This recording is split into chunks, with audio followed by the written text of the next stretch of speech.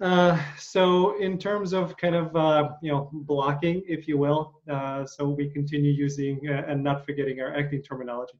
Um, once we get going, we're going to take a beat, and then at the very end, when I say goodbye to you and everybody else, we'll take another beat, and those are my cut points.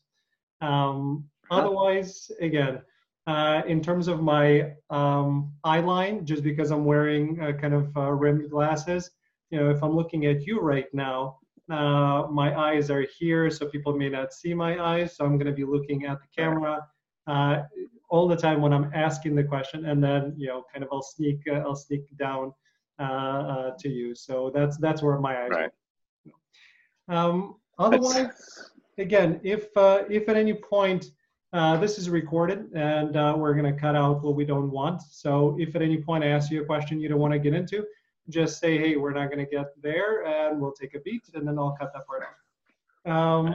Right on. Yeah, I've never. Conversely, if I start just rambling on about something I probably shouldn't, you can go, hey, you don't want to go there. No, I want you to go there. That's what my interviews are about. Think of these.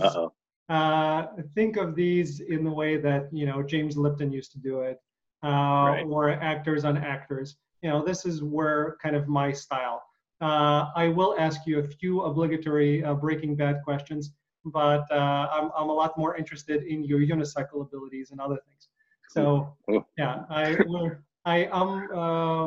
I'm interested to know who you are as a person, because again, this is it's the love of acting that is what I'm interested and the audience is interested in. Breaking Bad is a part of it, and that's a huge part of kind of your career. So we'll definitely touch upon it, but there are a lot more interesting things that I want to talk about.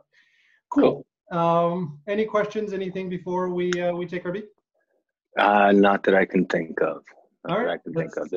I do tend to ramble, and because everyone's always working and schooling, I really don't have a lot of people to talk to. So just know that this is what I'm here for. I get excited about these. This is what I'm here for. I'm serious about that. All right, let's take our beat and let's just chat. Again, think of this as a conversation as opposed to an interview. I do have my questions, but it's really a conversation. So, all right, let's take our beat. Welcome back, everybody. I'm really excited to speak with another wonderful actor, somebody that a lot of you know, and certainly a lot of you have seen in many different places and have heard without necessarily realizing that you were hearing his voice, and we'll touch upon that. Somebody whose video just went out and came right back on, but that's the sign of our times. So let me introduce, if you haven't noticed already, this is a wonderful actor and a really good guy, Charles Baker. Welcome. Hey, thank you for having me. How you doing?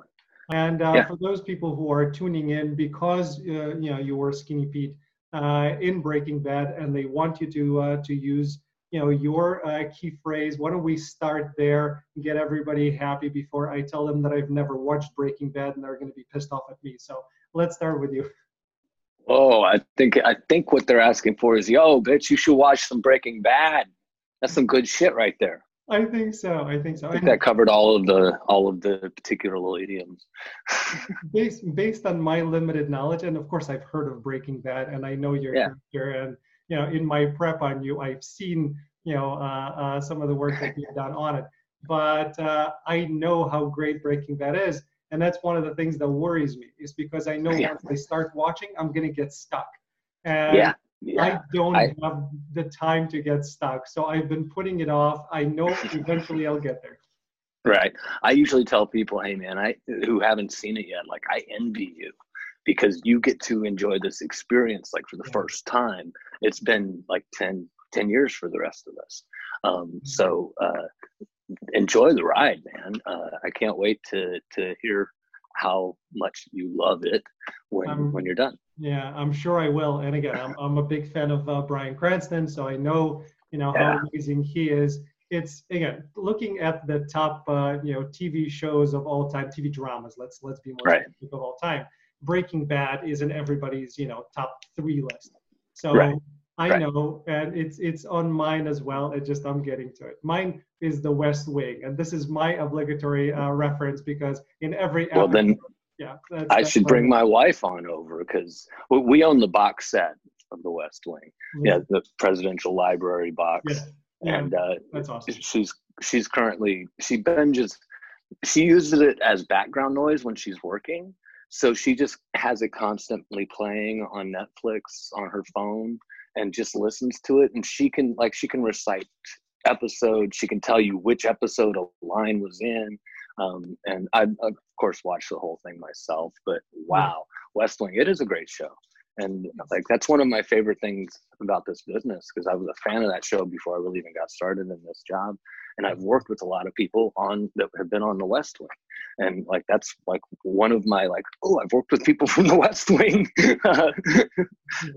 So we got a lot of common there. Yeah, well, first of all, your wife has excellent taste. And yes, she does. She really has excellent taste, as you can tell, I think so. between her choices and TV show and husbands. Yeah. Oh, I got I got that reference. And second, again, at least as far as I know, I've only had a chance to interview one person so far that's been in the West Wing, which is is something that I'm trying desperately to change. So if anybody from the West Wing is watching, I have contacted you before. Please come on. But I talked to Thomas Capacci, who, again, I know your wife knows exactly who he played, but yes. Thomas is such a beautiful, beautiful being. And now when I'm rewatching, during the COVID time, I rewatched the West Wing. And yes, everybody can now tell me if I had the damn time to rewatch the West Wing, I should have watched the Breaking Bad. I know. It's a comfort zone. I get it. And I've had a chance to talk to Thomas. So now watching him on screen, having watched him for so many years and having talked to him and know him in person, it just adds a very interesting dynamic to the whole experience for me. It really does, especially when it's a good experience with the person you've had. And when it's the opposite, it sometimes kind of sours you towards that show. And I'm glad I haven't had any souring experiences with personal experiences with actors. That's great. That's great. Yes. Yeah, with Thomas, absolutely. He's one of the nicest, kindest, most genuine people that I've ever had a chance to meet. So I could imagine. Added to my experience. Right on. So who did you get a chance to work with from the West Wing? Oh, geez, now you're gonna have me give names. Bradley Whitford. I did an episode of a show that was shooting in Texas, which it lasted one season, and right now my brain has just gone. Good Guys. My wife's like, Good Guys. She's my memory, and that's why I'm glad I'm sitting close enough to where she can hear what's going on, because she will just Good Guys. And it was a great show. It was Colin Hanks and Bradley Whitford, and both of those guys just so that was one of them. I got to work on In Plain Sight for an episode. My brain just names, everything has just gone away. Well, technically you are on one of my favorite comedies, Brooklyn Nine-Nine. You were there in one episode. Both Bradley and Jimmy were in the same episode. That I found that to be very funny to watch. So that was pretty cool. Yeah. And it's just there have been some shows that I've been on that other actors were in the same episode, but we never actually got to meet. And I mean, it's almost a lot of the main cast. Originally Good Guys. Everything is just kind of originally Good Guys. It was supposed to be Martin Sheen was going to be playing one of the guest stars too. And I was like, wow, I get to work with Martin Sheen, but he ended up having to drop out at the last minute, and instead they got Gary Cole. And I was like, okay. I mean, bonus. So yeah, it's been a fun. I love getting to work with a lot of these really great actors that I respect. That's been one of the biggest learning experiences too, working with these actors that I've watched growing up. And it's one of the things that I really admire about you, because again, as I was doing my research on you, you kept on talking about, watching Brian work and kind of learning by watching. So Yeah. you're the same type of, of a person that I put myself in that category of being anywhere.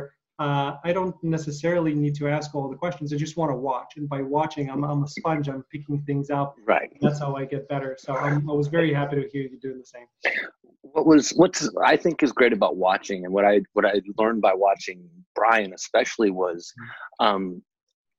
just watching and observing. You learn things that you wouldn't think to ask. If I just got all my questions answered, I'd still be lost.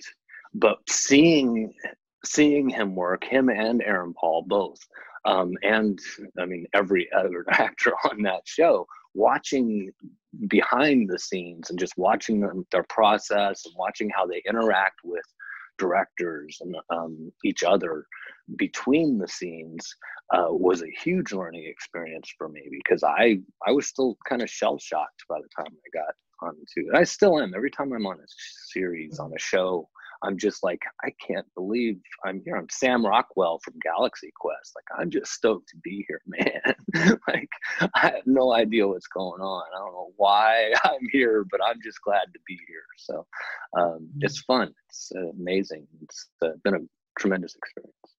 Yeah, absolutely. By the way, you mentioned Gary Cole. Gary Cole and I, share the hair. His hair and my hair are some related in some sort. And every time I look at him, especially, lately what he's been doing deep, and I look at his hair, I'm like, yeah, when I'm growing my hair out, that's pretty much what it looks like, just a different color. Yeah, that's cool. Anyway, cool. Sorry, that's neither here nor there. Another West Wing reference, and he had very little hair in West Wing, so I didn't get a chance to see that. I remember again, you referencing that. When you're doing a TV series and you get a chance to really, be a part of it, or 15 episodes on Breaking Bad, and you get to be a part of that, you understand how the writers change the storylines and the backstory all the time. So all of the things that we're taught as actors of, you read what's on the page and right. you add a lot of your own backstory kind of to it. That backstory may not work at all, and you constantly have to adjust. So right. what we finally did, which I loved, was just let it go and be, in that moment and find freedom in that. I think that's a great lesson for all of us. Yeah, it was a great lesson for me too, because and thankfully we aren't, as actors, we aren't expected to vocalize our backstories that we've come up with in our head and like tell anybody, because I would look like such a fool, because for the first 5 episodes I was like, oh nope, he doesn't do that. Okay. Yeah, he loves to be like, oh no, he doesn't like that at all. Okay. And it was interesting to find out more about my character the more I got to play.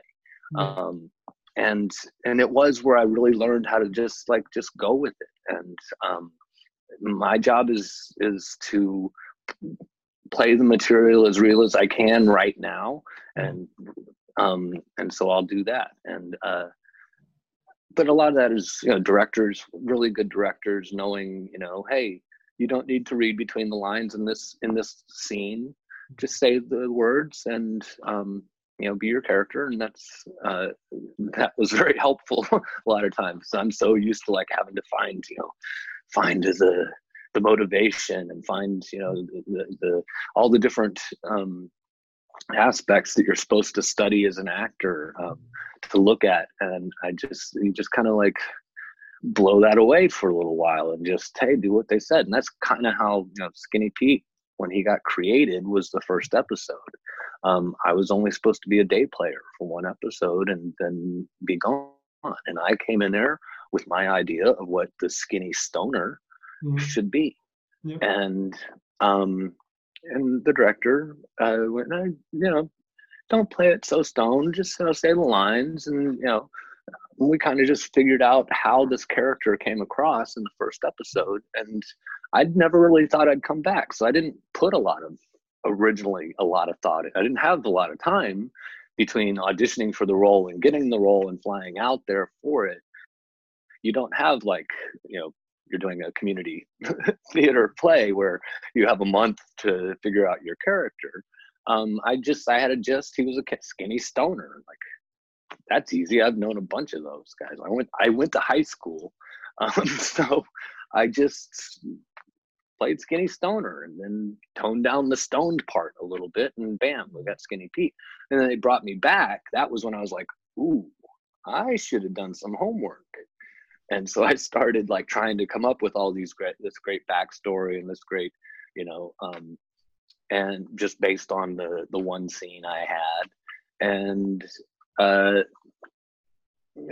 didn't really jive with what kept coming on the pages. And I was like, okay, well, I'll just change it with this. And I was like, you know what? It doesn't matter. A good director and good writers are gonna carry this. I'm just kind of a vessel. And so that's what I tried to be. I did a lot of theater, Shakespeare and Beckett, and stuff that was like required to be verbatim. And so I learned I didn't change the dialogue to fit me. I made the dialogue work. And if I didn't understand it, then I just needed to find a way to understand it. And it was really difficult for me because I'm not Skinny Pete. I thought when I auditioned for Skinny Pete, I thought I was going to like go in kind of against type. I mean, I knew they were looking for what I was, but I played more comedic kind of goofy kind of roles in theater. I did musical theater, and I wasn't really like the thug druggy type. So I went in thinking, I'm going to show them my diversity, and they went, hey, here's that little hole we're going to peg you into. I went, oh man, that's not what I was going for.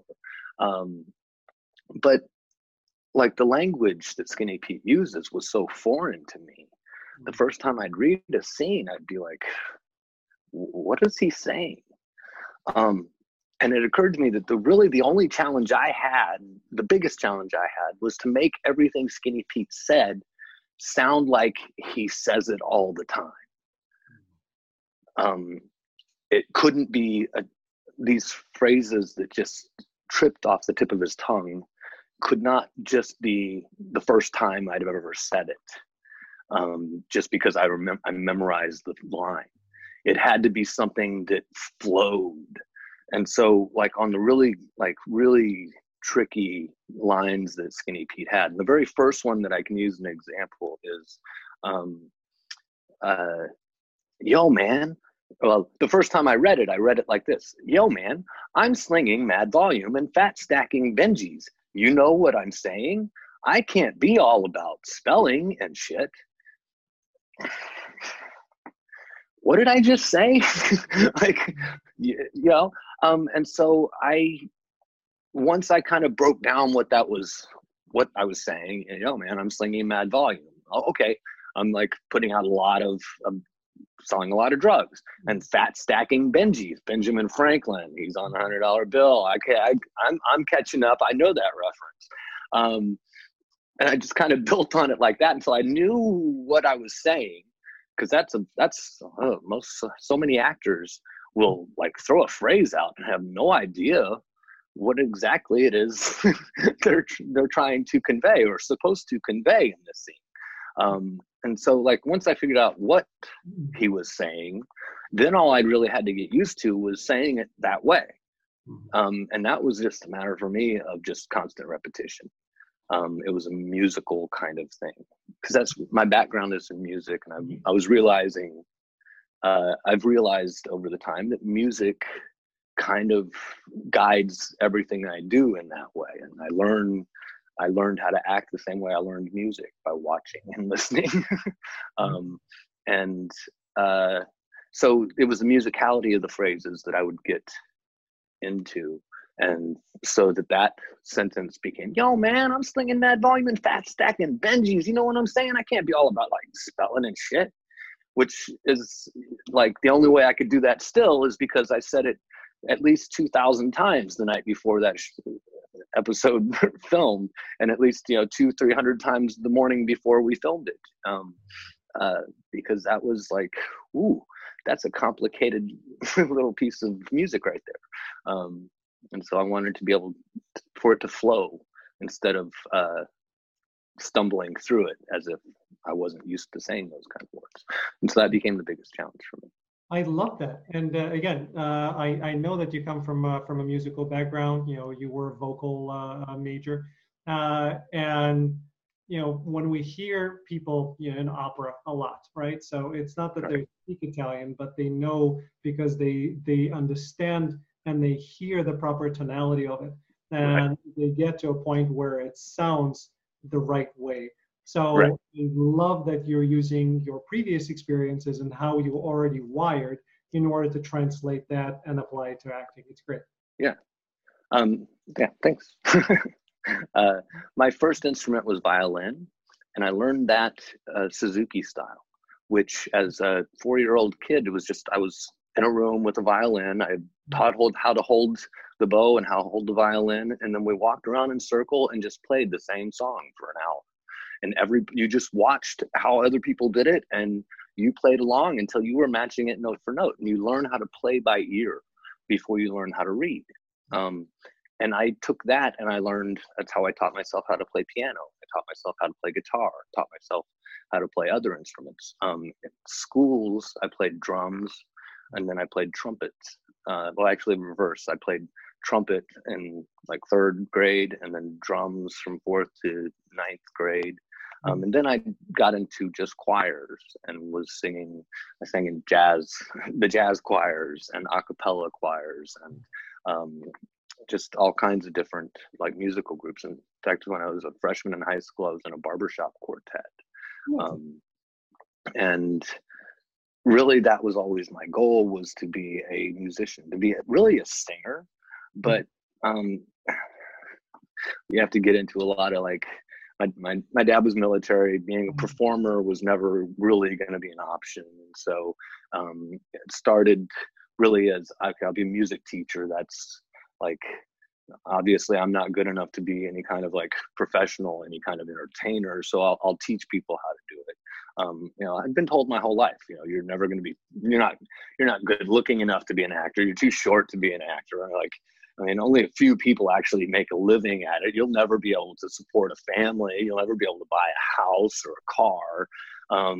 So just do something, reasonable.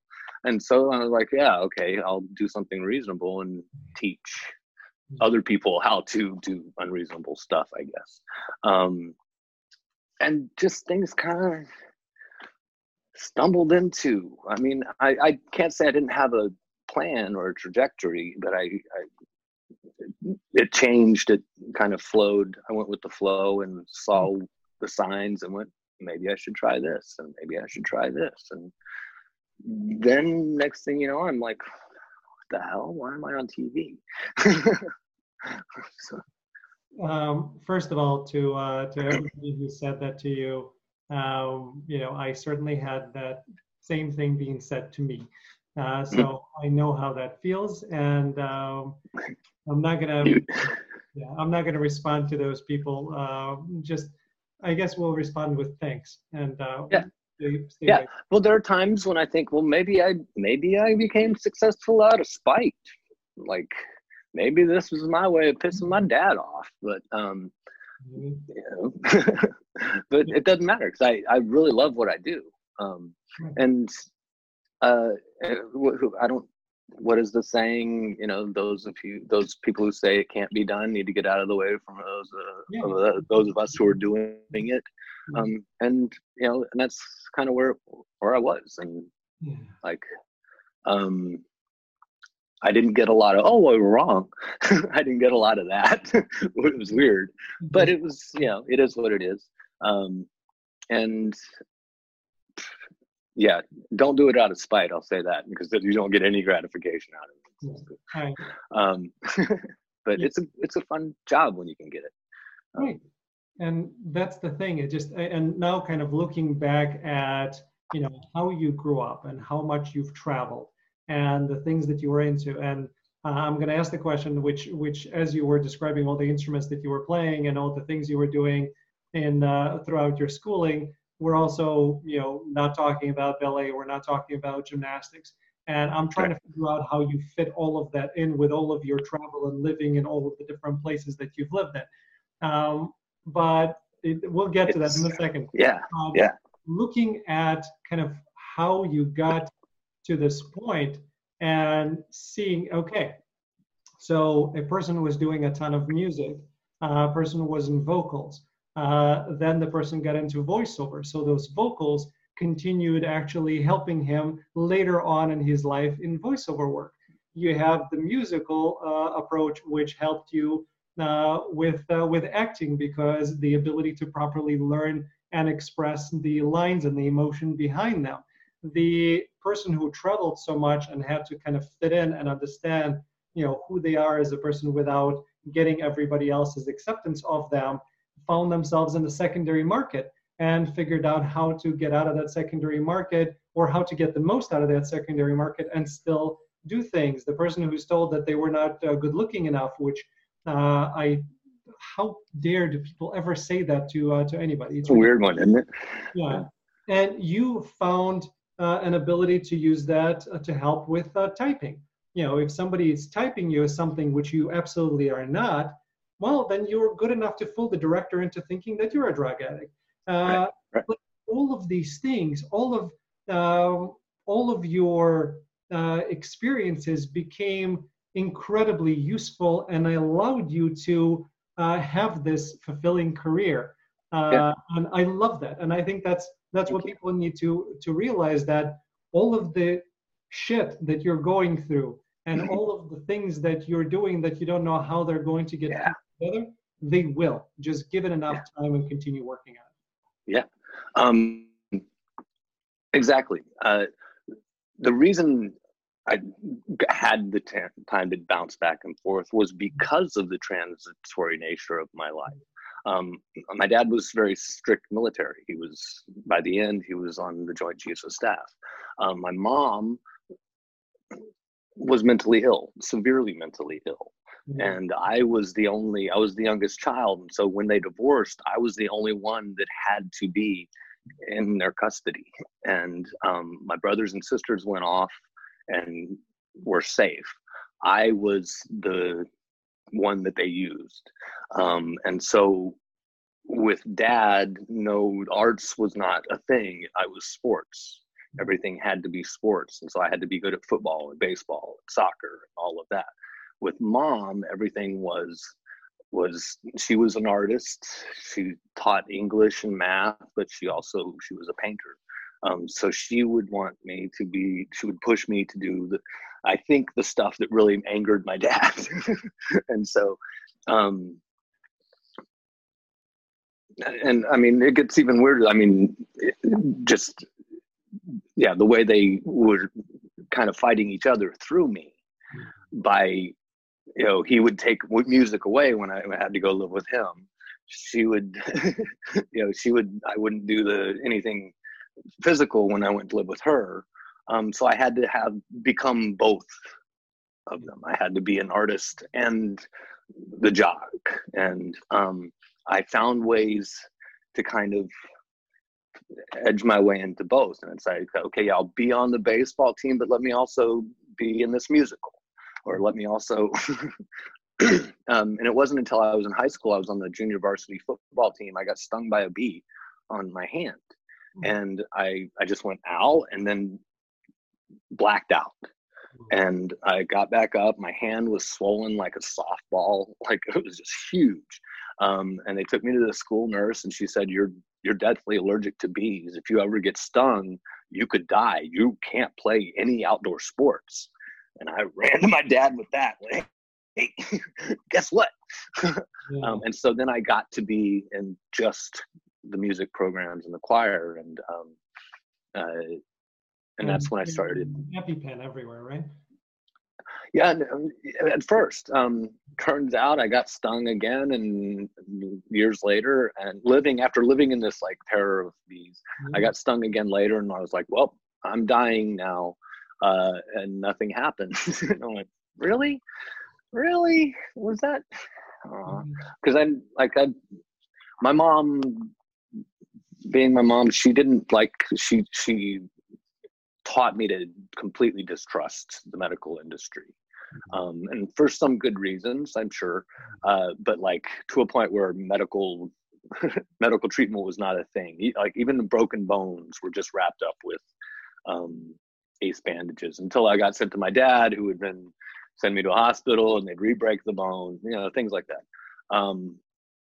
So it was kind of experience is definitely good for an actor, I guess, is where I should stop with this.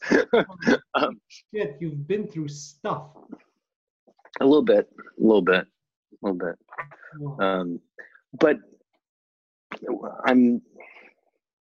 I've got this awesome family right here. I mean, my wife and kids, not the other ones by any means, but my wife and kids. My wife's parents have been more parents to me since I met her than I've ever seen. And I just now bought my first house. I'm almost 50, but in California, we ended up saving up enough money to get a down payment on a small, kind of modest little fixer-upper out in the valley that I've had plenty of time to be fixing up. And so that's all I've been doing. We had to have a new roof installed. That's how fixer-upper it was. And so while we had the roof installed, we also had solar panels put on it. So like we're trying to modernize it, and but like I got a lot of great stuff out of the stuff that when I was a kid, even up until I was 20, I never imagined. I mean, okay, I was 33 before I even started on TV, and I had no idea that I was ever going to go anywhere with that. And like that was a pipe dream up until the moment it happened, and it's still kind of like, is this happening? And yeah, there are times when I like still have to go, man, I hope this isn't like that death fever dream that I'm having, right? Like I'm lying in a gutter somewhere, like dying, and all of this whole thing has just been an illusion.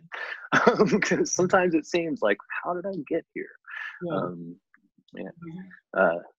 But like I did with my career, I just rolled with it. I just like,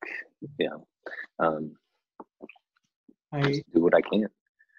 I understand to a certain extent, but like now when I'm getting calls from Thomas Capacci that we talked about, right?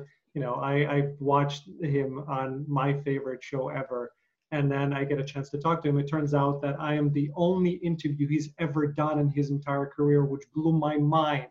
Wow! The first interview that he's ever had in his ridiculously wonderful career. I'm incredibly humbled by that, and now we get a chance to talk to him, and he's a really good friend. And that's cool. There is a part of my brain that goes, "What the fuck is happening right now?"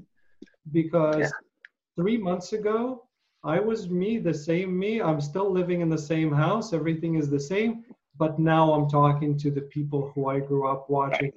It's just a surreal feeling. Right. Oh, it gets worse. I mean, like that's my wife and I still are like,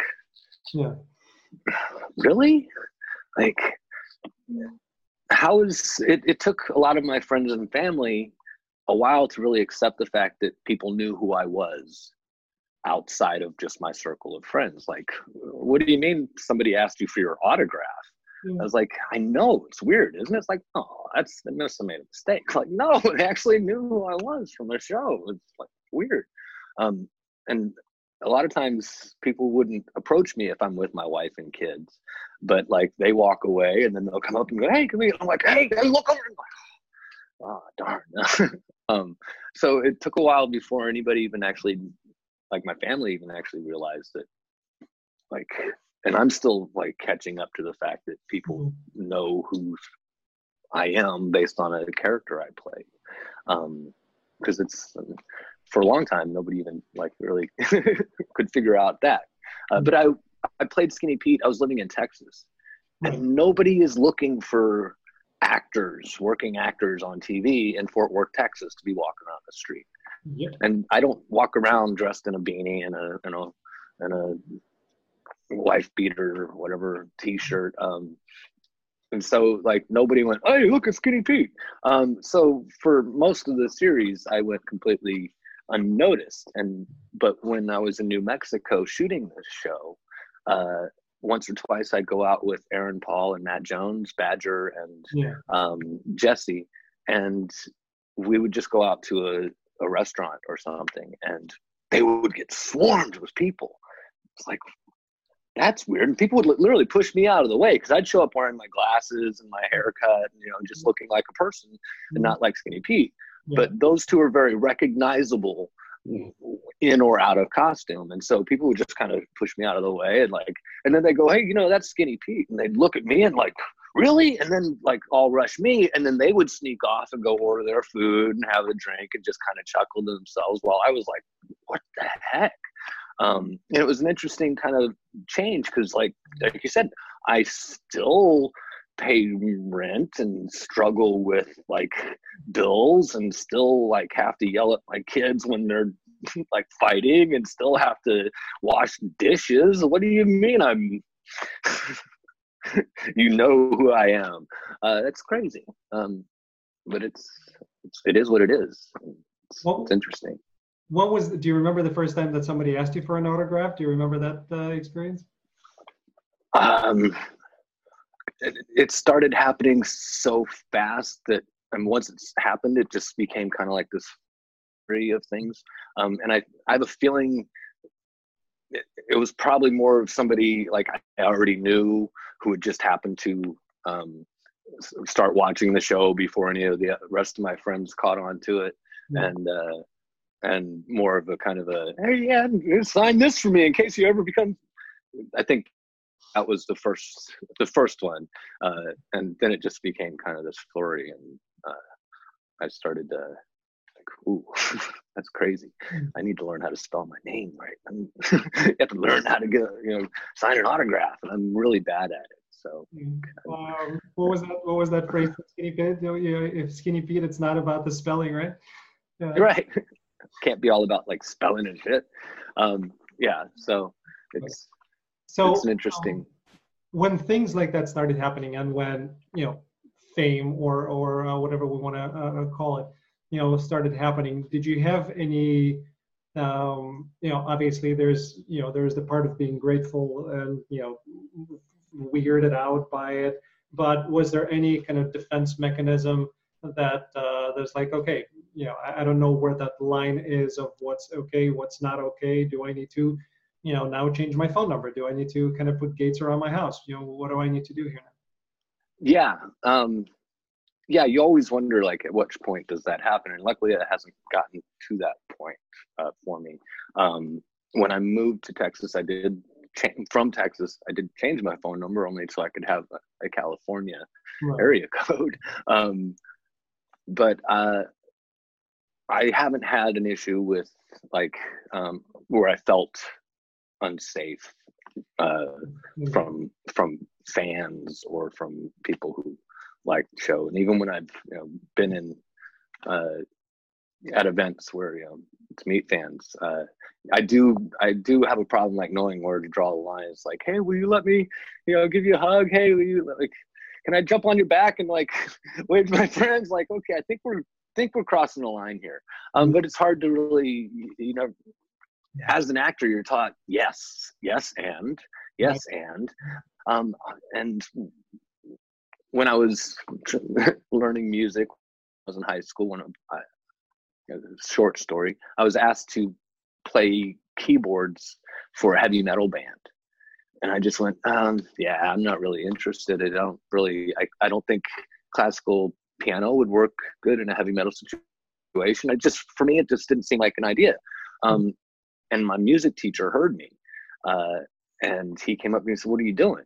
He said, anytime you get an opportunity to work, you take it, because you never know like where that experience is going to take you. I'm like, damn, I should have thought of that. And so that became my thing. It's like, someone offers you an opportunity in this business, as long as you're not principles, and compromising whatever it is whatever line you've don't want to cross. Go for it. Try it out. See where it'll take you. Mm-hmm.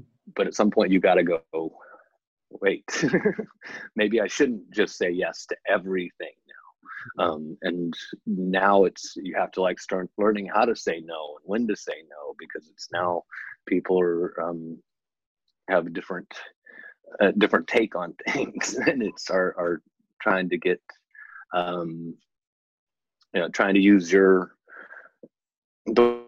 work you've done as for them without really any reciprocal kind of benefit. And I'm not saying everything has to benefit me, but it's a business. Right. I mean, it is a business, and it's called show business.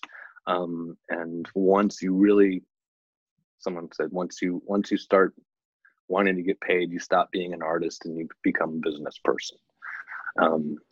And so, you have to. I hate the business part, by the way. I really hate the business part. I just want to be on set. I don't want to hear about the negotiations and how much how much they don't want to pay or do want to pay. I just want to go do my job, meet these cool dudes. But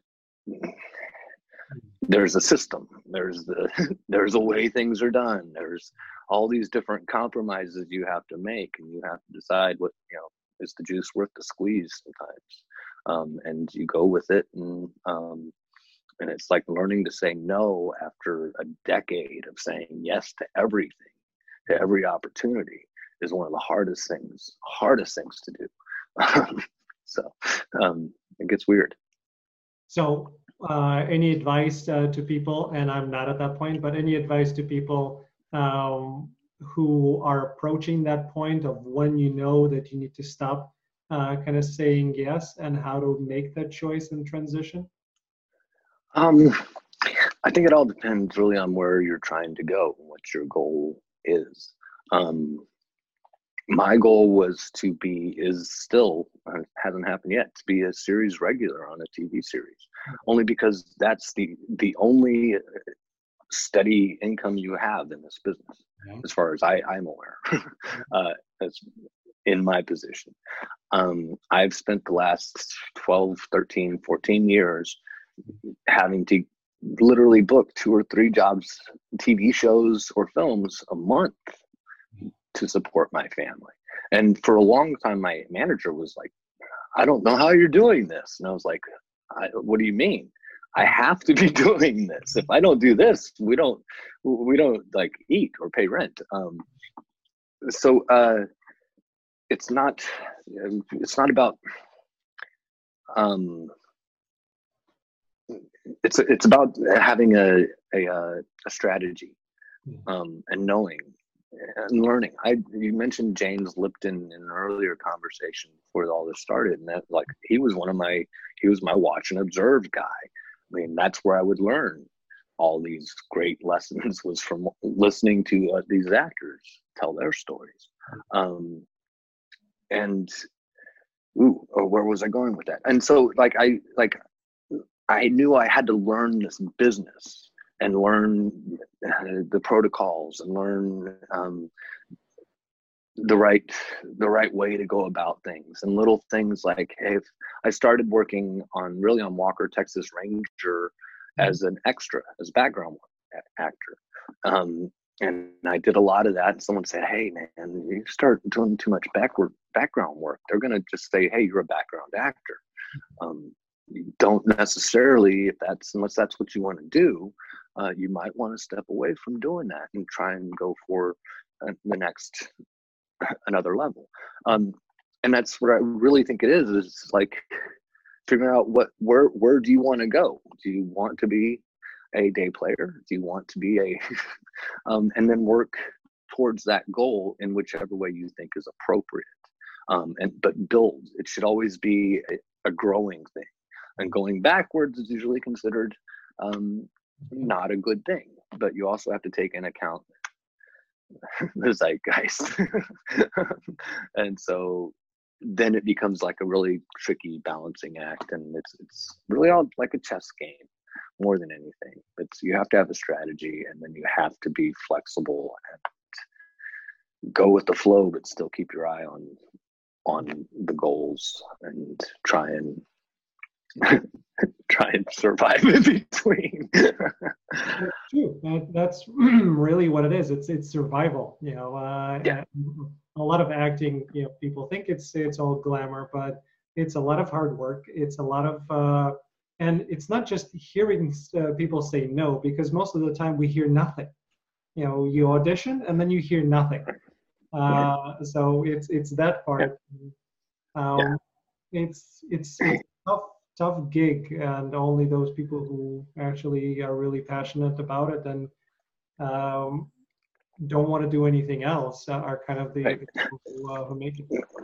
Yeah, I usually tell young actors, if you can think of another career that you would want to do, go do that. Yeah. You can always go do theater, community theater, and you can be an actor. Yeah.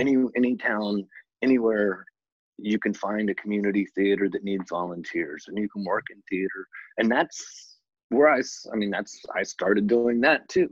Yeah. And that's where you learn, and that's where you get the opportunity to meet people who are volunteering, but also volunteering because they're professionals and they're helping out. And then those people are saying, hey, this guy's a go-getter. I might want to bring him on to my project that actually pays people, because I have a lot of people I'm paying who aren't going as hard as this guy. It's a business. I've known a lot of people who have a part-time job or a full-time job, and then they have an agent, and they're basically working their full-time job and just waiting for their agent to give them work. And I have to explain to them, like, the amount of energy and effort you put into surviving and to paying your bills an equal amount has to be put into your career. And so if you work a 40-hour day at your job, you need to work a 40-hour day as an actor, doing actor stuff. And it's a full-time gig, not just being an actor, but networking, learning, studying. I spent 6 years just learning mime skills because Keira Knightley in an interview talked about how her mime skills helped her get into Pirates of the Caribbean, and how you should pay attention in mime class. They don't have mime classes in America because they gave up mime study. It's movement, and it's learning how to deal with CGI backgrounds and animated cartoons. The reason Bob Hoskins has played Who Framed Roger Rabbit was because of his mime skills. Anthony Daniels got C-3PO because of his mime skills. You can't communicate emotion the way Anthony Daniels communicated emotion wearing a full robot suit unless you have training. And so many people take that part for granted. And so, like, learn what you need to know how to make it in this business. And that's one of the reasons why everyone talks about British actors are all taking over all the great American roles. It's because British actors actually are trained. Americans just come into this stuff thinking, oh, my mom said I was pretty. I know how to read. I'm an actor. And like, come on, man. So sorry. My first introduction to acting was Uta Hagen's Respect for Acting. And if you're not going to read the whole book, if you're not going to study anything, at least read the introductory chapter of that, because it tells you exactly what I'm saying. Like, just because you have a skill or a talent, you don't deserve this. You have to work for it, and you have to even know what you have to work for it. And you can't do that unless you study and learn. And so, but that's how I met my wife, was working in a theater that was a Commedia dell'arte, and kind of really kind of off the wall, obscure theater. And the artistic director and writer for that theater was a world-renowned mime. And so that was incorporated into a lot of his performances, and I studied from him. And he studied from Marcel Marceau and Jacques Lecoq, who are two of the greatest mimes in the world. And that's what I put that's I think what helps me get the work that I get, because I can not only say the words, but I can actually show it to you physically and be the character in full body and not just in mind and spirit. But pay attention in mime class. Keira Knightley's words, not mine. She seems to be doing okay for herself. I think so. Yeah. The thing that actually pissed me off is, I ended up doing a student. Again, I didn't grow up here. I grew up in part of the world that you spend some time in during your youth. I grew up in Ukraine, and I came here at 14. So I didn't grow up to be Jane Austen fan, because I didn't know who Jane Austen was. And I heard something about Pride and Prejudice a little while back. It wasn't until I did, kind of a student film production of Pride and Prejudice, where I had a small role. I was kind of one of the valets and a houseman, if you will. And then just for my own background, I started to kind of watching and reading Pride and Prejudice. And then I went on a whole binge of Pride and Prejudice and all of Jane Austen's, novels and movies and film. And now the Pride and Prejudice, the musical, came out. I watched that, of course. But what ticked me off is that I watched Keira Knightley in Pride and Prejudice, and I loved it. I thought it was a wonderful performance. And then I put that up on Facebook, and some people was like, yeah, whatever. It's just all she's doing is just smiling. I'm like, you know what? Screw you. There's a lot. Try it. Try being in a movie sometime. Try it. Like anybody who can work in this business has my respect, and they may not personally have my respects, like because of some of their other but if they can convince me that they are the character they're playing in any movie that they're any project they're in, I'm in. Because it takes more than just talent. It takes more than just skill. It takes professionalism. And Michael Caine, one of my favorite quotes from Michael Caine was, "I'm a skilled and professional actor. Whether or not I have any talent has nothing to do with it." And it's really, there's so much more than just being able to do the work. Doing the work is the prize you get at the end. That's the bonus, is getting actually to act. But like all the other stuff that you have to, the rejection, the education. I hope if you're going to be an actor, please get an education, because you're just going to make people like Bryan Cranston angry if you show up going, I don't know nothing about acting. Like, ooh, why are you here? He study, learn as much as you can. It doesn't have to be from a special school or from the greatest schools. I got some of my best education from a community college, because a lot of the teachers that were teaching me acting were also working actors. And so learn from those people, learn from people who know what they're talking about. And yeah, it's like, more than anything, have some respect for what you do or what you want to do. Like, have enough respect to learn the history and learn the different styles, and understand where it is all of this comes from. And if you can do that, you're probably going to make it a lot farther than anybody. That's one of the reasons why initially I've heard from the people who, as I put together the show and as I started interviewing people, these interviews are long, and that's how it's supposed to be. Right. And when people are saying, well, they're too long, I don't have an hour to watch it, really, then you're not really investing in acting. How do you expect to be an actor, or how do you expect to be professional at your craft if you don't have enough curiosity to spend an hour listening to the people who you're watching on the screen and learning from them? I don't get that. Like, I want this to be 5-hour-long interviews because I have questions to ask. And thankfully, Austin Bases, who I love, who's a really, really good dude.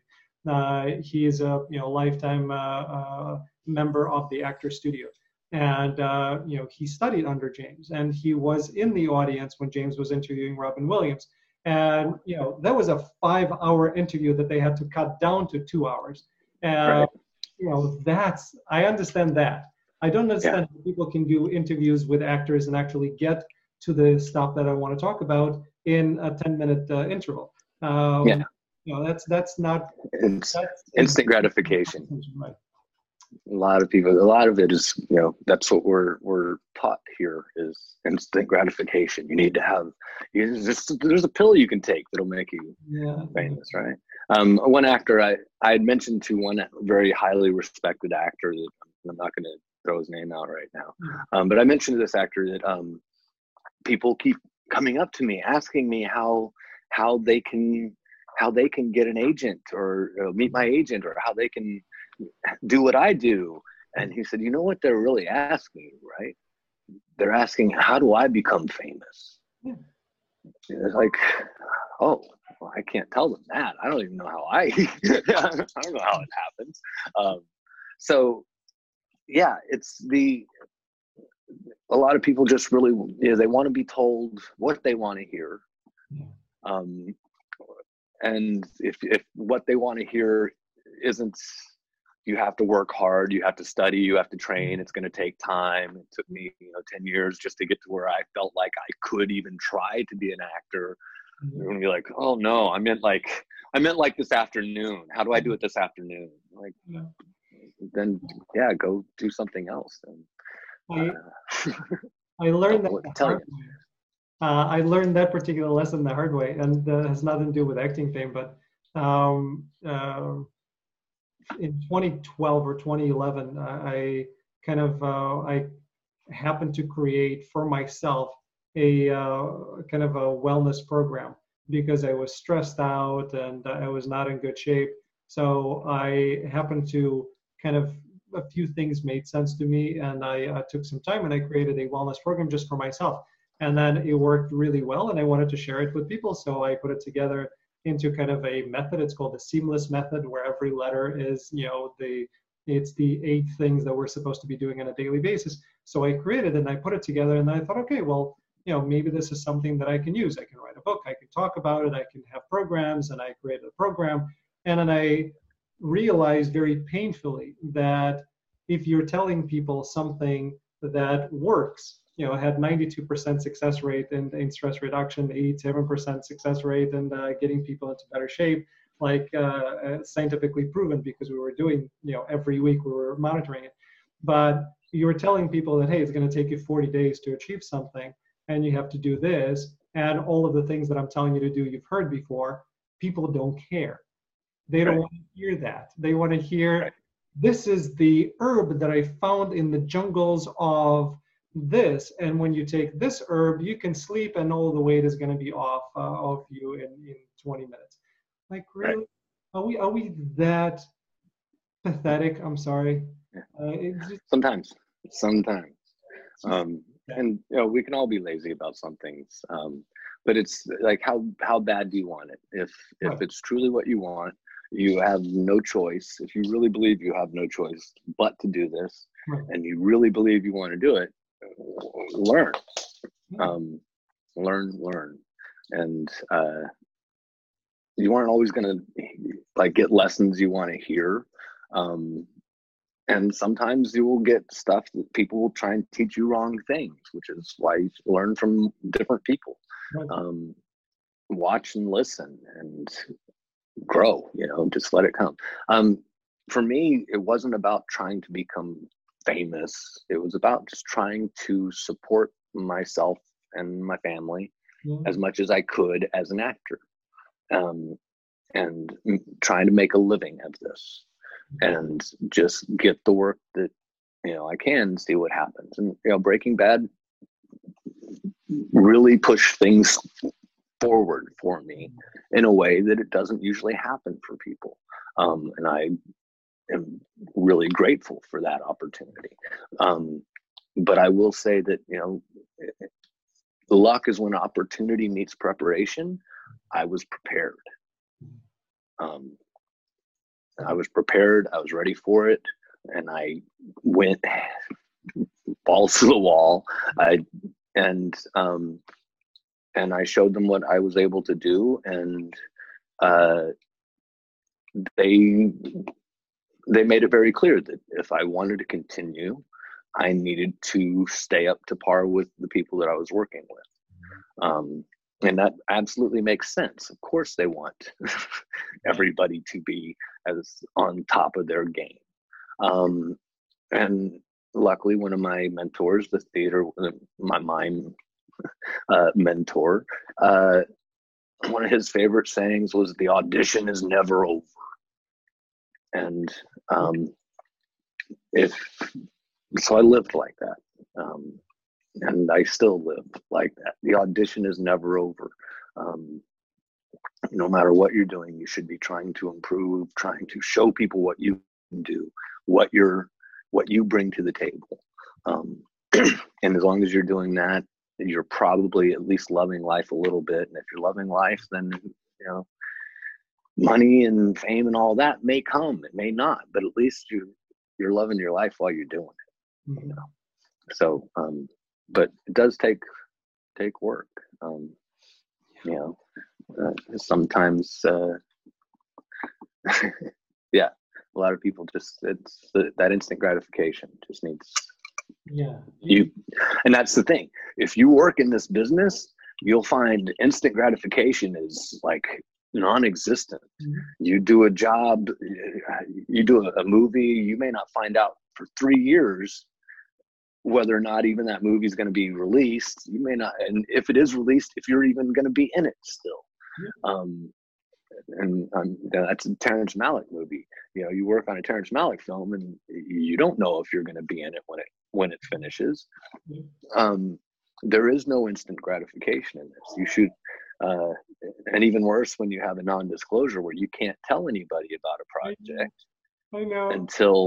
Until the project is been announced, and that was, sometimes a year, and like the biggest thing you'd ever been involved in, and you can't say a word. And there are rumors that people are now asking that you signed a contract says you can't even confirm or deny those rumors.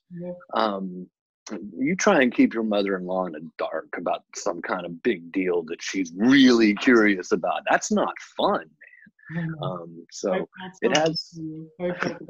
I know that you have to keep a secret for a year about El Camino. Right. I feel I don't know if I could do it. I learned early on in my life that I'm terrible at keeping secrets.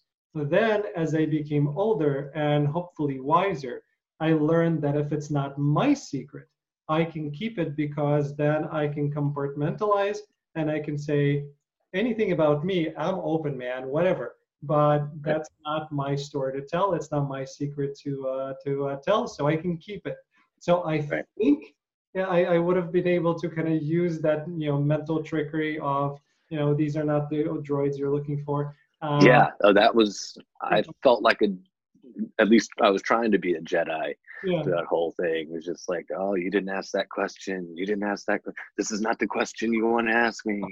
Oh man, that was like the hardest thing. And especially, like I said, you have to be your own PR when you start out in this, and just having to say yes to everything. You also have to tell them, shout out, hey, everybody, watch me, look at me. And now they're going, shut up, don't say that. But that's I don't. That was a tough one.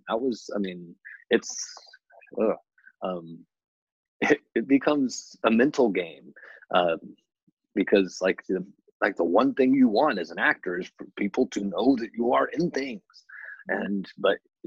So give up on the instant gratification. That's the whole point of that. Give up on any idea of instant gratification. You are not going to get it if you are in this business. So start now by, watching an hour of a show that teaches you about acting, because you aren't going to get any better education as an actor than from the people who are doing it, and the people who actually know what it is like to be on a set. And I know that because I had never heard, when I first sat on a set, I was like, what is going on? ooh, this is a whole different world. Um, so like learn from the people who are doing it. Listen, because man, I there's some things that I wish were brought up inside the actor's studio. Yeah. Like hey, when they put you on an airplane and fly you to a different state to shoot a major production, like then what? Does someone come pick you up and take you to your hotel? And like, how do you know when you're supposed to show up for stuff? Because like literally what they do is they fly you out and you get to a hotel, and then like later that night someone will call you and say, okay, we're going to come pick you up at 9 a.m. And like that's like sometimes that's all the and so like my first time getting flown out of town for a job, I was like calling my agent, like I'm at the airport now, what do I do? It's like they'll have a car. I'm like, okay, now I'm at my hotel, like now what do I do? Yeah. And when do I go on set? Like they'll call you and let you know. It's almost 10 p.m. I haven't heard from them, and then they aren't calling you right now. Like, oh god. Learning some of that stuff like would have been nice. Or hearing some of that. And you still don't have your lines, and you don't have, usually it's a second AD. I think that. Yeah. But like, yeah. You don't have any phone numbers. You don't know. It's yeah. You get like a cryptic, like, hey, we've revised the script. Coming to you in a few. It's like 3 a.m. and I've got to work at 9. What do you mean? Like coming to you in when am I supposed to sleep? There's a whole lot of variables involved, but instant gratification has never been one of them. Michael Caine, you mentioned Michael. I love Michael Caine. No, absolutely. Now that you're kind of a part of the Love of Acting family, and now that you're following me on Instagram and Twitter, you'll see a lot of Michael Caine quotes, including the one that you just mentioned. But Michael Caine's one of the first books that I read was Michael Caine Being on Set, and it's right there. I'm looking at it right now. So, and by the way, I have Uta's book right there as well. And the How to Be on Set, I learned from Michael Caine, because the classes that I was taking didn't have anything to do with how to be on set. And, even though I read Michael Caine's book, the first time I got on set and I heard speeding, I started looking to see if there's a car that's about to be hitting me. I don't know. Nobody teaches you these things. And you don't get any of that. I couldn't understand that. I literally went to the acting place that I was taking courses in, and I said, we need to have a course on what it's like to be on set. How do you expect people to learn the craft of acting and then get on set, and then you're going to forget what you're doing because you have so many things that are whizzing by you, and then you're there and then you're waiting for 3 hours, and then you have to worry about where's your mark, where's the camera placement, where's the other person, or are they doing my cover, are they doing the okay, whose coverage is it? You think you're going to remember your moment before and the moment after? This takes a lot of prep. So there needs to be a class for that. And if people don't start doing it, I'm going to start having this class. Not that I know what I'm doing, but I'm going to invite people who actually know what they're doing. Who do, yeah. That would be very beneficial. And like I said, I started doing background work in this business. And the reason I started doing that was so that when I did get on set, on camera, having dialogue, I wouldn't be so like, what's going on? What do you mean? And so I worked background, and I would sit in the background and just like watch how everybody like did everything, just like as quietly as I can, just okay, in between, what are they doing? Where are they going? Okay. So that I would at least not be like, oh my God, everything's so shiny and all of that. And that was a great way to learn. But yeah, it would benefit a lot of people to have some lessons on, hey, this is what you do on set. Because it is terrifying. You have your dialogue memorized. They come in and they'll give you some blocking at the last minute. And remember, you have to walk over here and always turn to the left when you turn around. Oh, now I have to. No, you turned to the right that last time. Did I? Really? I thought I turned to the left. No, you did the wrong way. So we're just gonna do it again. And okay, we're gonna do one more take, but this time, before you turn around, I want you to write a name down on a piece of paper. I now forgot everything else that I was supposed to do. Like, what? It's amazing. Like, everything is so intense on set. If you don't have your stuff together, you're going to have a real hard time. And I've seen first time actors, like really first, like never had any kind of, just like somebody they grabbed off the street said, hey, just, just say these lines, just like deer in headlights. Yeah. It's that crazy. And it gets worse. I mean, try doing a love scene like that. Ooh. Like, okay, everybody, they're gonna get naked now. Okay, see, everybody, they're naked now. All right, don't look directly at their junk. Like, don't tell them that. They're gonna look now. It's weird. I mean, there's a lot of other stuff going on. There's so much stuff going on. If you aren't prepared for that situation, you're going to be lost and you're going to feel like you've failed.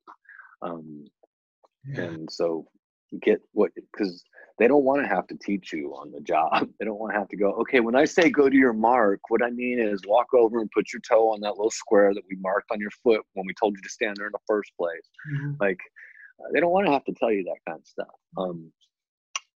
You learn as you go. And then once you learn all of that, once you learn all of the stuff you need, like the little stuff, then you start working with actors who are like the big guys, and they'll give you the other tricks. They're the ones who tell you, okay, now you learned how to find your mark and find your light, and now learn how to do this, and they'll give you some little tiny tidbit that I'm not going to give anybody on this, because those are my tricks now. Yeah. Oh, what happened? There we go. It was very appropriate in terms of you going dark as you're not about to share. We're done. But yeah, you can learn once you get the little stuff. Once you can find your mark and find your light and know your camera and know where your eye line is supposed to be and all of that, and then you start gaining some respect from these big guys who'll go, hey, now if you really want to blow their mind, next time you do this scene, just look up this way instead of looking up that way. Just trust me on that. Okay. Then I've had directors literally after a actor has given me a little tip, I've had directors run up to me and go, what did he just tell you to do? Like, that was so much. What did he just say? And it was like, he just, told me to look in a different direction. Like, that was it. Like, but like, I know why he told me to do it now. And I know how to find that again, but it was just learning those little tricks like that. You build and you grow if you're willing to. Yeah. And those are the things that are so important. And, the ability to kind of, again, they talk about it, you've mentioned football. They talk about it in football all the time. When the quarterbacks are coming in from college, the first year, it's just trying to slow everything down because everything is happening way too quickly. Forget about defenses. It's just nuts. And then by year 2, maybe by year 3, things start slowing down. I remember the name of the movie escapes me, but Mark Wahlberg was in it. He was playing a guy from Philly, football player. I forget the name, but when I remember one scene very specifically because it deals exactly with what you're saying. His roommate, once he kind of started getting some credibility of being not a gimmick but a real player, one of the offensive linemen went to him and kind of threw him on the ground and said, look, when I put my hand down, if I'm pressing hard and you see the whites in my fingers, that means I'm going to do this. If you don't, that means I'm going to do that. It's these little things like then you start really getting to the okay now. I'm getting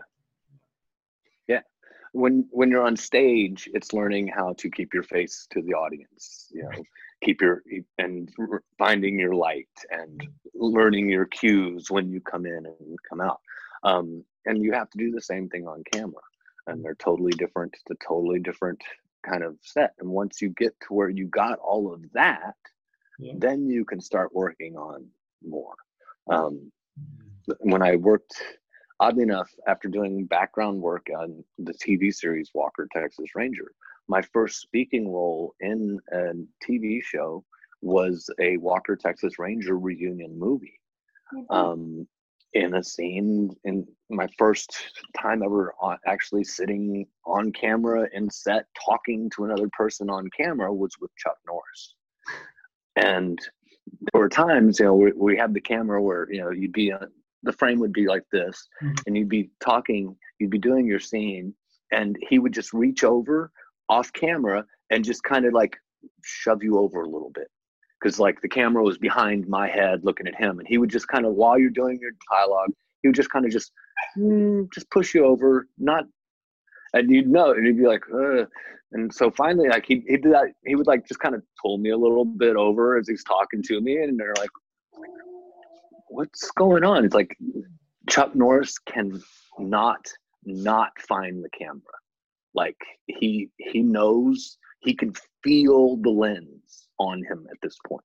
He knows what is being seen, and he can, like, he'll fix it if he has to while he's shooting, because he knows. And I'm like, wow, I want to get to that. And that's like, I've seen other actors, like learning from actors, like asking, what size lens are we using? And they'll say, oh yeah, we're using a 25. They're like, oh, so I need to change my eye line to here instead of here, right? And they're like, yeah, you do. And it's like, because there's a difference in the distance now because of the wide angle lens. And it's like, wow, I never thought that would be my problem to think of. I never thought that I would be at the point where I'm actually going, oh, you're on a 75.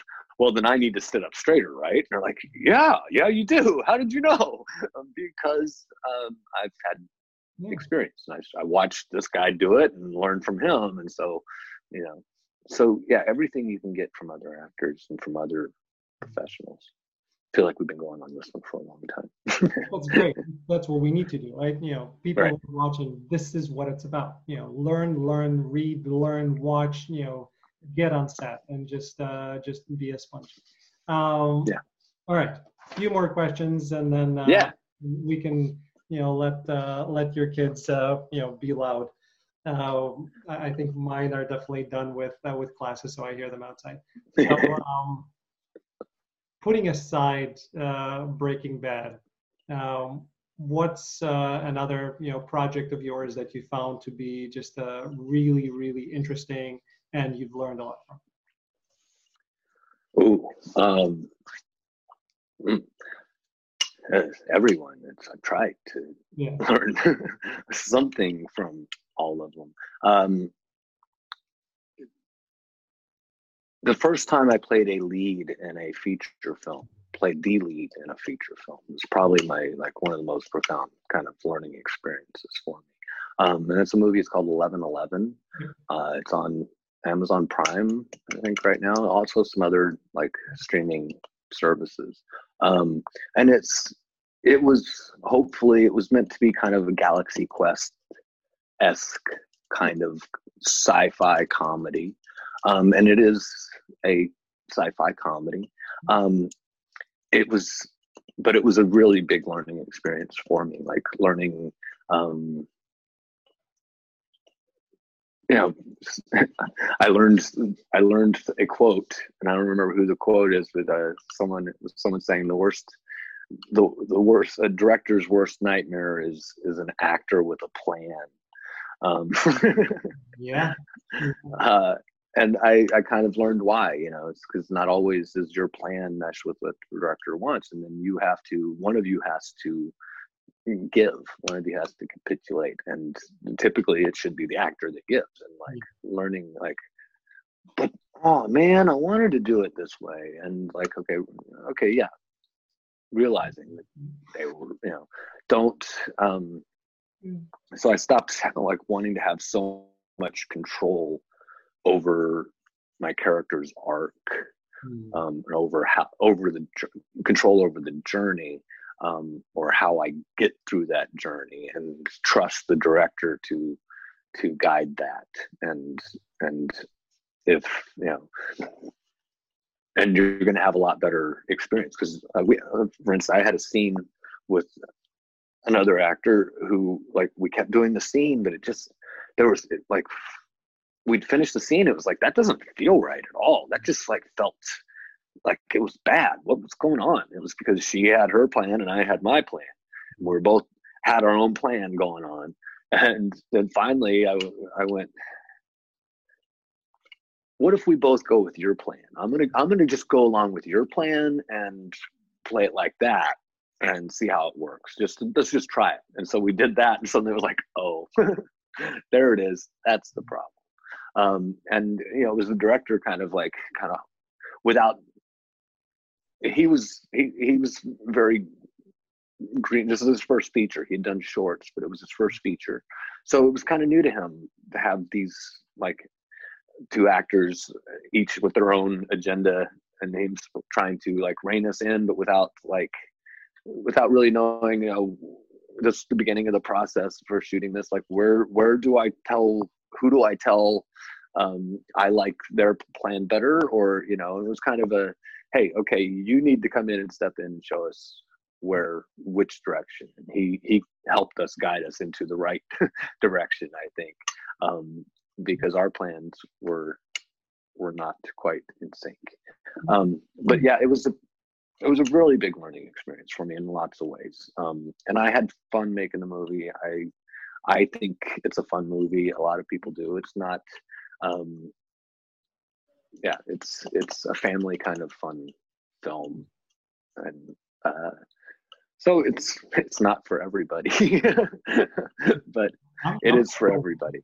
That's specifically because it's for everybody is why it's not for everybody. The fact that you said it's like Galaxy Quest, I'm gonna go watch it. So it's fun. Love Galaxy. Well, it was supposed to be, in that vein, I guess. Not everything works the way planned, but it's a fun film, and it's on, like I say, it's on Amazon, so it's out there, and I hope people enjoy it. I think it's on iTunes too. It might be on iTunes. I'll find it.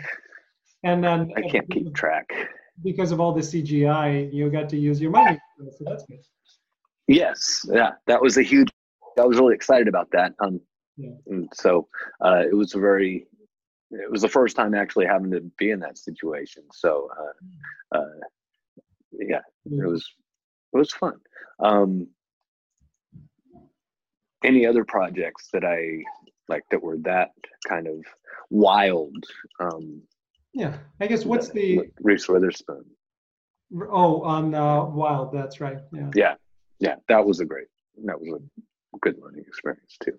Of just trusting your director. When you have a director that you can trust, man, it's an amazing experience. Just let him guide you, and if they do, that's fun. So anyway, go on. I was just going to say Reese is great. I really like her work, and I love her approach. I don't know what she's like as a person, but every time I kind of see her talking, she seems very lovely and genuine. So hopefully, she really is. Okay. For the very short time, I'm like, we didn't become like best buds or anything. We don't like text each other, but she was very, very kind and gracious to me for the few minutes that I had to be really, really horrible and gross to her in the scene. So, I mean, it was nice. The contrast was interesting. By the way, how is the contrast? Again, I kind of, doing my research on you, I should stop saying that. But I don't know how else to approach it because I don't know you really. It just, my research. So in doing that, Anya, you seem like a different guy from a lot of the characters that you get to play. So do you find playing those characters freeing, or do you find that, limiting? How do you find that? Really depends on the character. I mean, and the role. I like characters that are interesting, and I definitely don't want them to be me all the time. I love trying to convince people I'm other people, and but I don't like just being bad guys for the sake of bad and playing characters who are bad just because they're bad. I like to have something that I can relate to without necessarily like having it to be part of me, like being able to do what I can. And a lot of the characters I play because they go, well, you played this thug on Breaking Bad, so we're going to offer you this thug on this show. And like, it would be stupid for me not to take some of these roles because they are, they're not necessarily step up, but they are at least not a step backwards. And so I tend to play a few thugs because that's where some people expect me to be. And it's like, play this or don't work. And so I try and limit those to the ones that, like, technically, like from a business sense, that I feel like I should play this role because this will be good for my career. This will keep my career going at least until something better comes along. And then some roles are just like, hey, I'm going to jump off this cliff and try and see if this thing will work. And those are the ones that are fun for me. Where it's just like, I've never played a role like this. Let's go.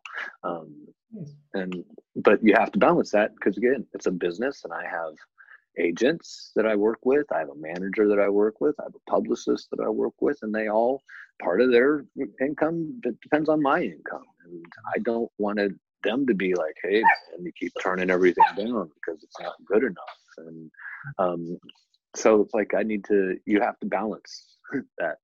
What you want to do and what you can do. But I try not to be myself in anything I play. Okay, that's interesting. Yeah. I like that. I'm not sure if I looked at it like that because there's a part of me that wanted to be more of myself in the roles that I play.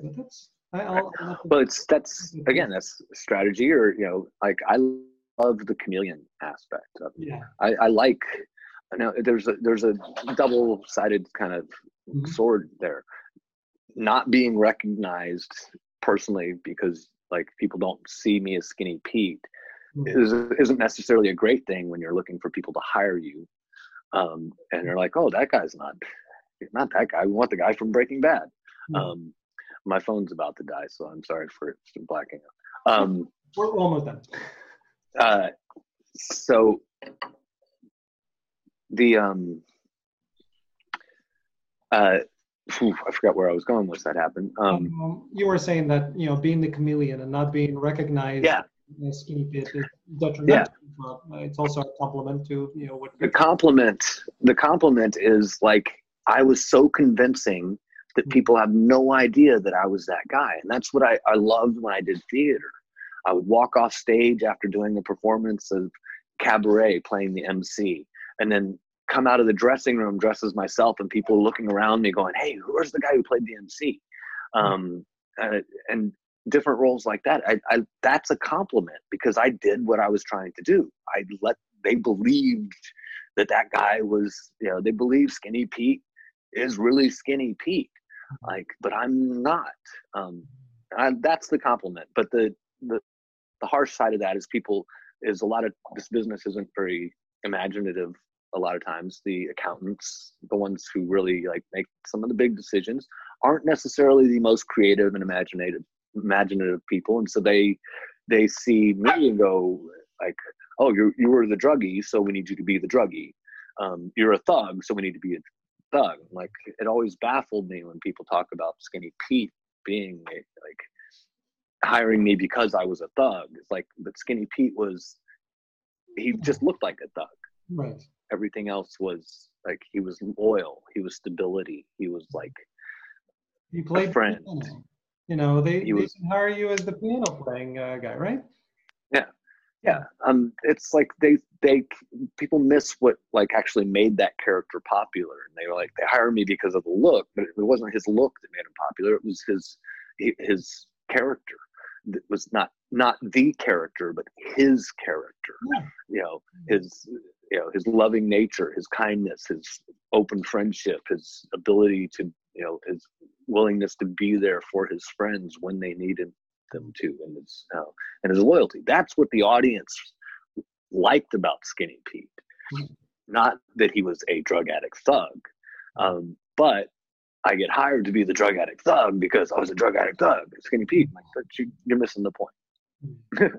I would be a terrible interview host if I didn't ask you to whether you want to show your dog, because I'm sure people hear your dog and they may want to see it. I can try. She's 4 months old right now. Delilah. Well, then there's the potential for being on your shirt. Almost 4 months old, and she's a little bit excited right now. Her mom, my wife, is trying to keep her settled down because it is playtime. Delilah, come here. She might let me. Come here.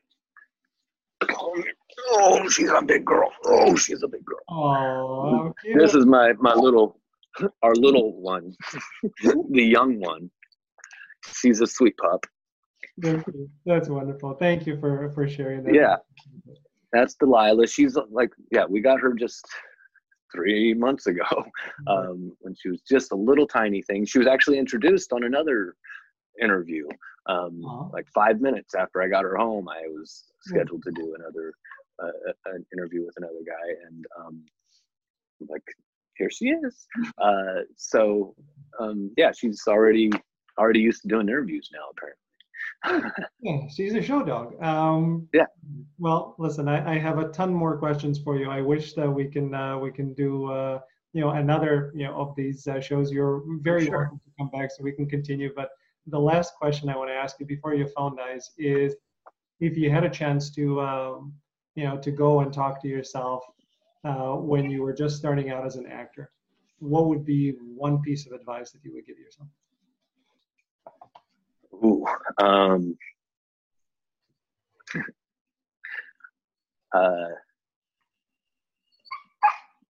when I first started, I'd tell me, this is not your last job. That's the second I finished that Walker, Texas Ranger movie of the week, I was like, what if that's the last thing I ever get? And it was a few months before I even got another audition. And I became kind of distraught. Like, that was my one thing. That was my one and done. And if I would have let that continue, it would have been. But somebody told me, this is not your last job. And so now when I go into a trailer for my next job, I put that little Post-it note in my dressing room mirror. This is not your last job. And remember that. Because sometimes it'll seem like it is, because you finish it and you don't know what's coming next. And when you're a guest star kind of actor like me, you're auditioning and hopefully getting a job once or twice a month. And if not, you hope you save some money. Because it's feast and famine in this business. But yeah, this is not your last job. I wrote Remember that. That's great advice. Right on.